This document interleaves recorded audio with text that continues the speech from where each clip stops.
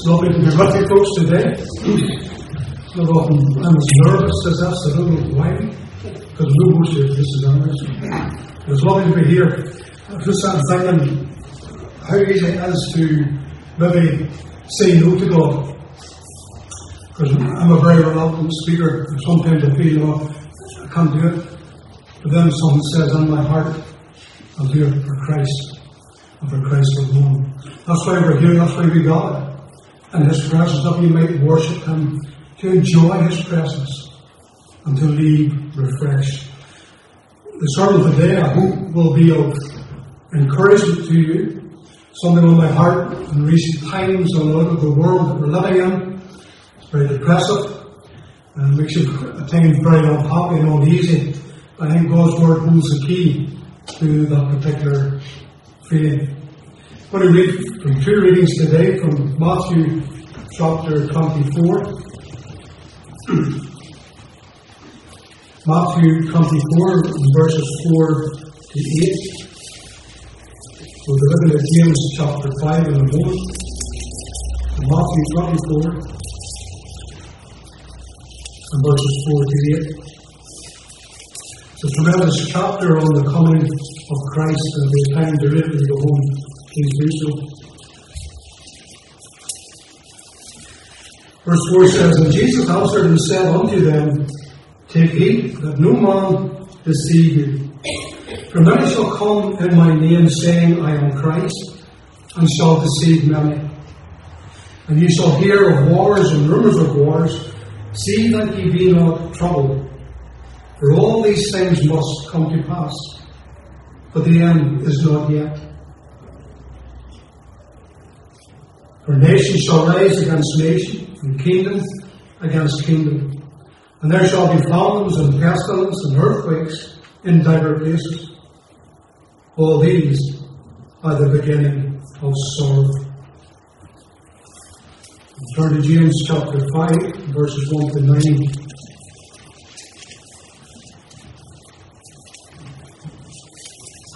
James chapter 5, verses 1 to 9. And go to now, ye rich men, weep and howl for your miseries that shall come upon you. Your riches are corrupted, and your garments are moth-eaten.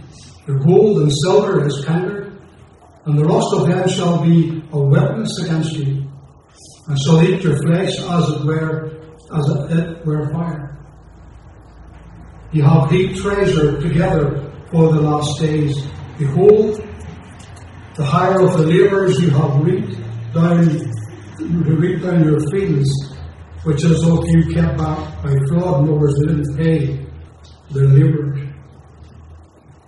And the cries of them which have reaped have entered into the ears of the Lord at the Sabbath.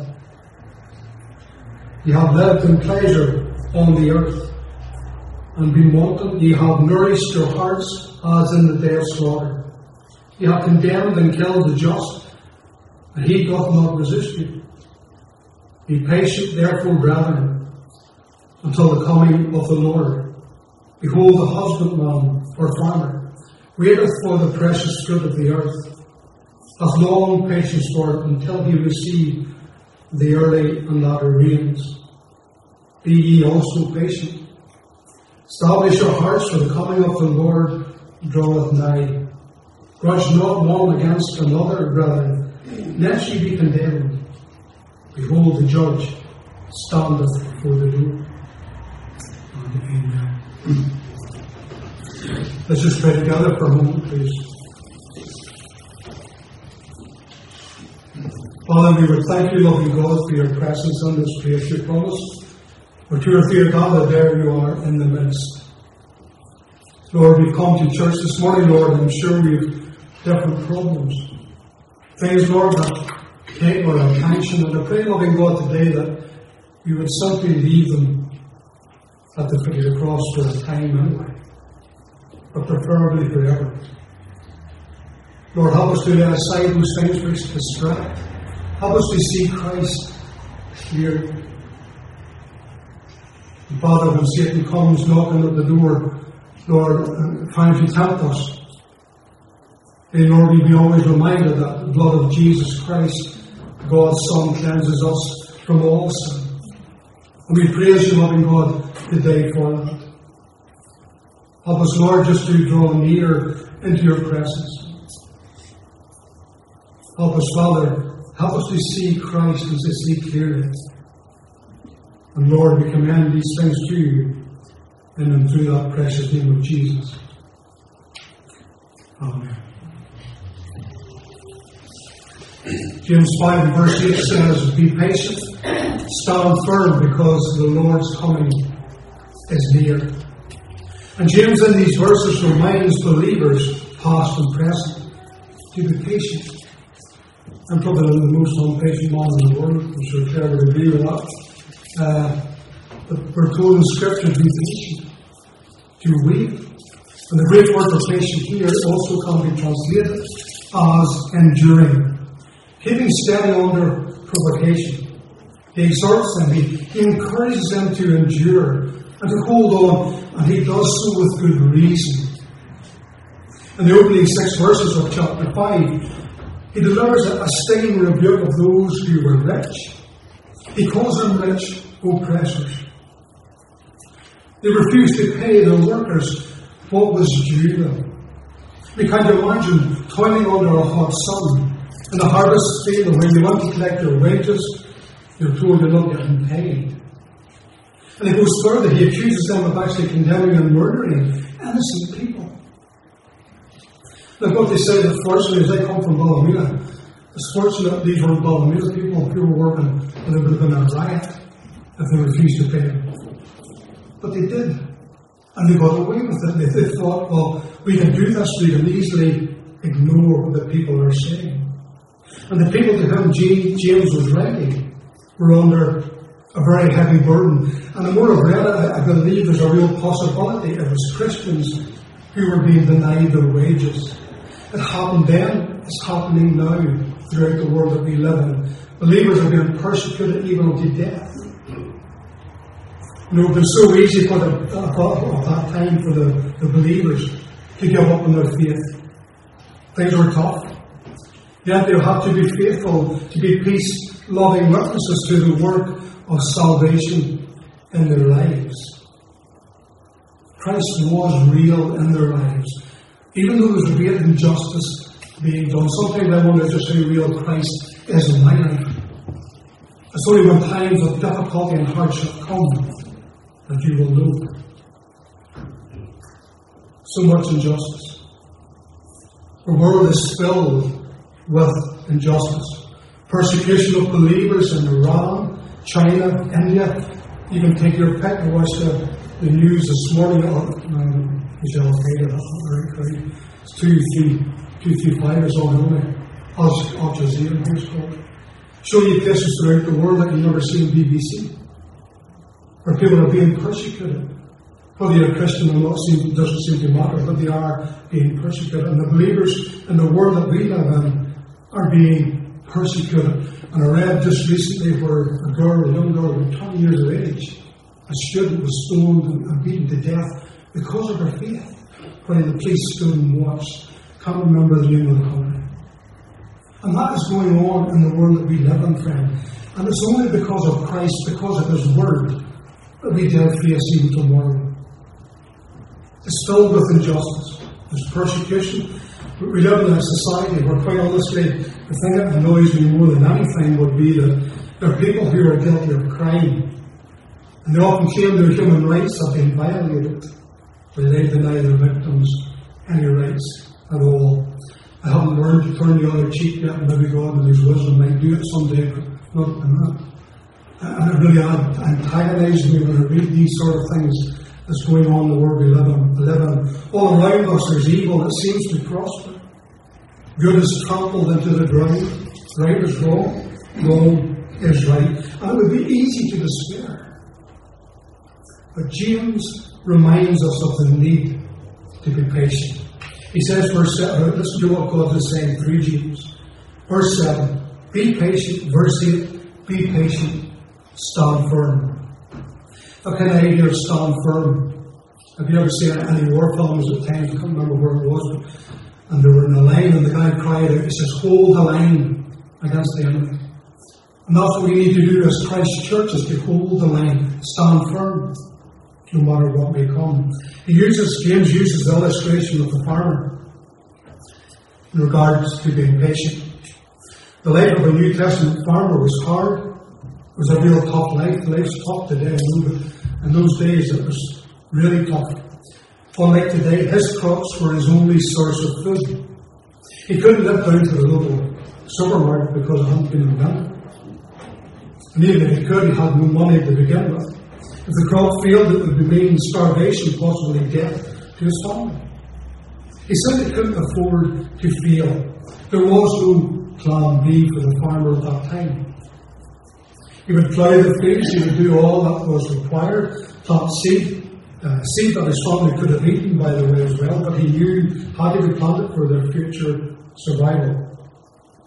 He would read carefully, he would water it when he was available. He'd keep the pests away as much as possible, like birds, for instance.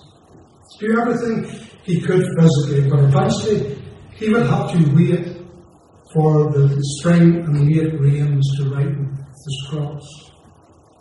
It can be like that sometimes in life. You do all that you can in your own physical strength, but there's things you can't do. And it's then that we need to be patient, to step back and let God be God in our lives. Soon the fruit for the farmer that he would have stored would begin to run out. He would have to ration what was left. It was not uncommon for food to be rationed and children to cry from hunger a month or two before the harvest. But he'd done all that he could, he had to wait. But he worked while he waited. Being patient is never an easy task. When going through trials and tribulations, we always want an answer yesterday, at least I do. But there does come a point when we can do no more. It is then we must endure and be patient, learning to lean on Jesus. As I said, many of our brothers and sisters in Christ suffer persecution daily, and sometimes they pay the ultimate price with their life. And they know what they face. Helps them to grow in the knowledge of Christ and His suffering. But there is one desire. Their one desire is that Jesus, as He promised, would come back again. It's not what we look for today. We go through life, we go through the motion, we get up in the morning, go to church and come home. But is there no idea in our mind that Christ might come today? So easy to break the fact. Their one desire is that Christ would come again, set them free and take them up to be with Himself. It says in Matthew 24 and 37, as it was in the days of Noah, so shall it be at the coming of the Son of Man. In Genesis chapter 6, God saw how great man's wickedness on earth had become. Indeed, every inclination of the thoughts of his heart was only evil all the time. Verse 11 says, the earth was filled with violence. Sounds familiar, doesn't it? Just listen to the news if you need to have that clear. How is today any different from Noah's time? What were they doing in Noah's time that is not being done today? I certainly don't know. I look at the world I'm living in and think to myself, could it have been worse in Noah's time? You think on a personal level, we live in a country of so-called free speech.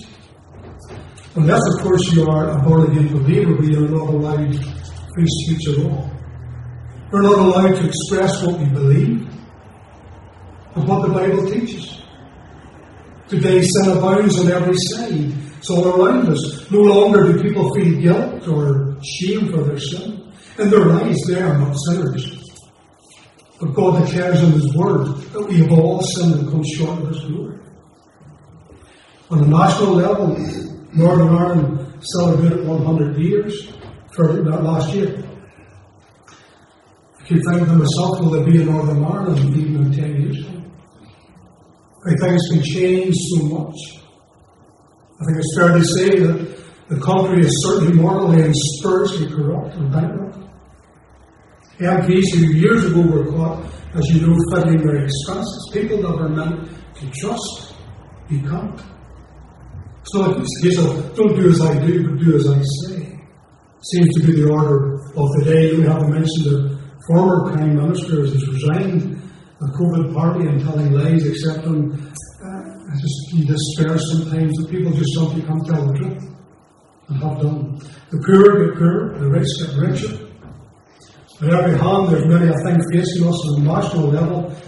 Apparently now monkeypox seems to be the next sort of problem that could be coming our way. New types of COVID has appeared. But there's so much on the horizon that would frighten, quite honestly, if we didn't have Christ in our life, in our heart.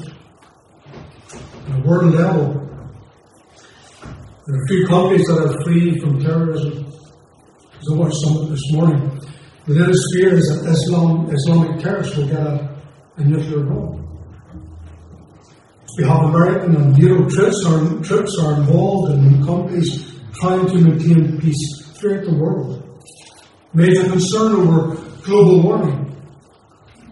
And of its effect, or at least one of its effect, is the rising sea level. At least this is what we're told. I came across this, and it's true, so I can say it without fear of contradiction. Al Gore, who was the next vice president of America, wrote a book about rising sea level.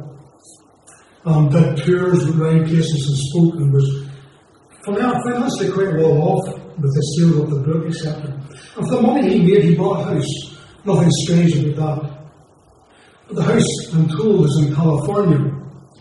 Cost him $9 million and sits right on the seashore. It's called Ocean View. Now, if you were speaking about rising sea levels, why would you buy a house right on the seashore? That's nuts.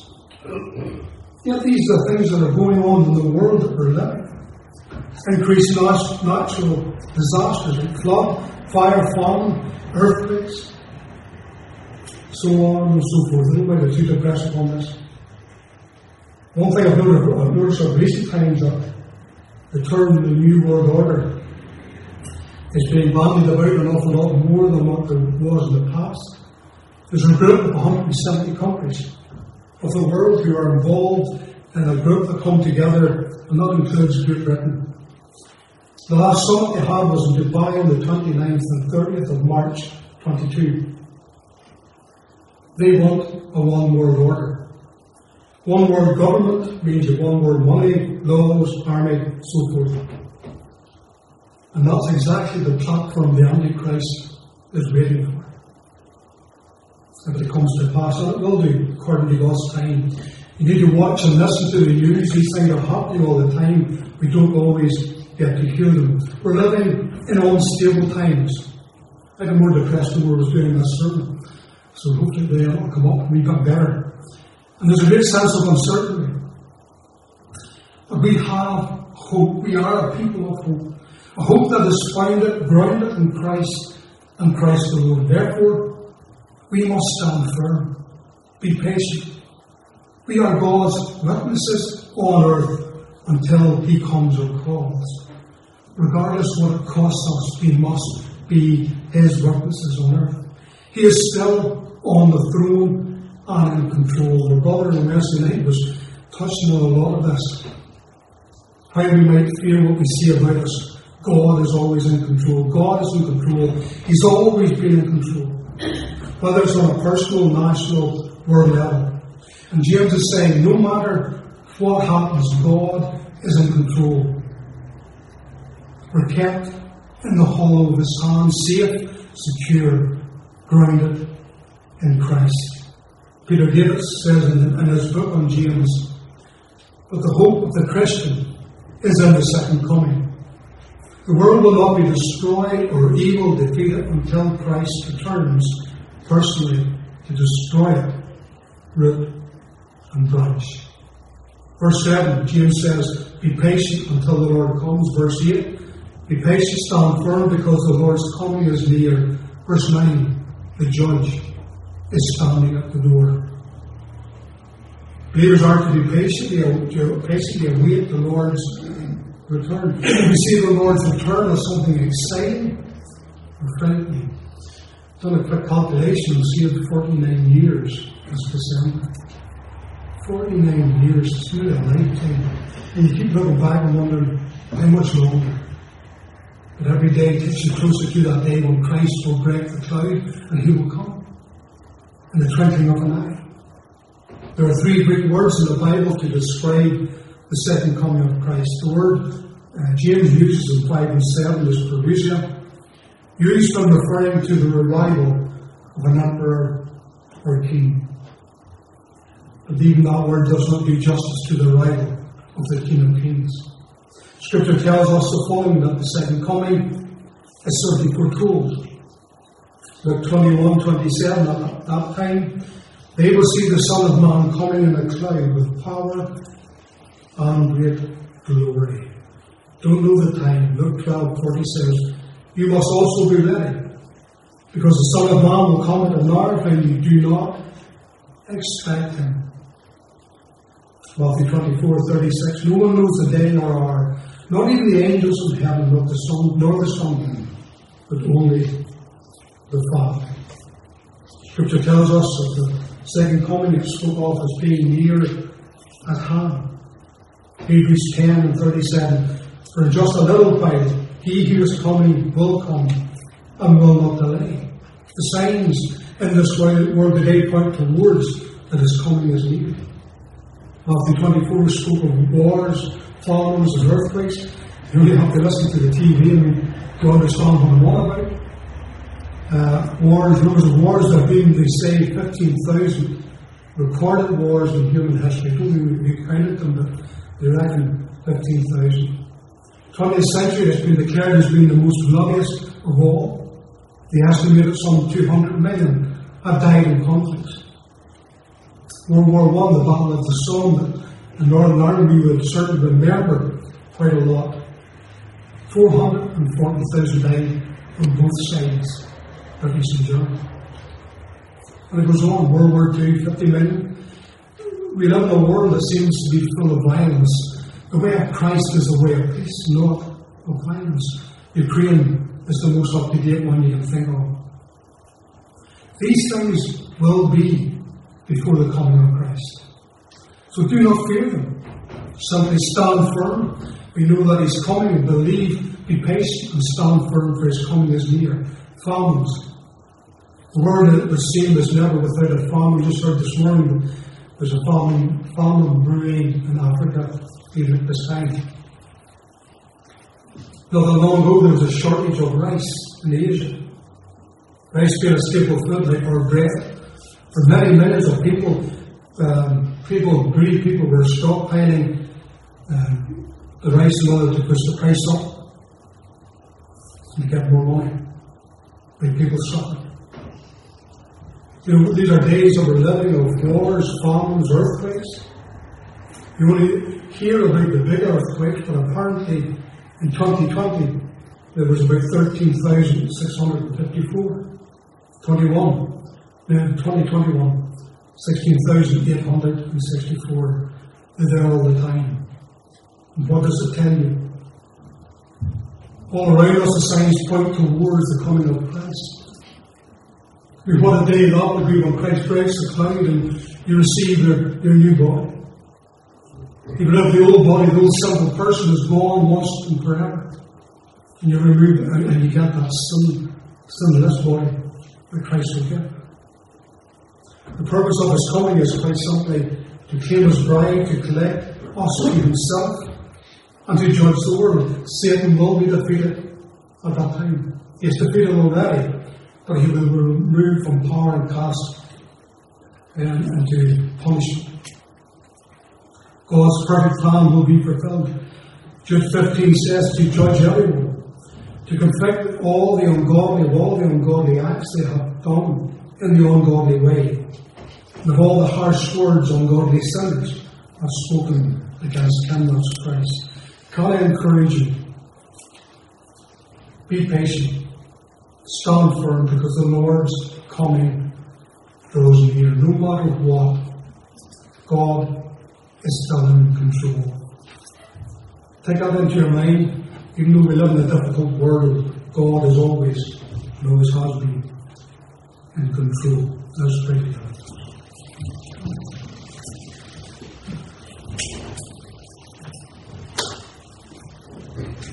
Father, we will thank you, loving God, just for being with us, Lord, and Lord, even as we're preparing us, Lord, it was depressing in so many ways, and yet how often you have to keep reminding me, Father, that you are in control. No matter what we see or hear, God is with us. I pray, loving God, that we would always keep our eyes on Christ and on Christ alone. We ask these things in His precious name. Amen.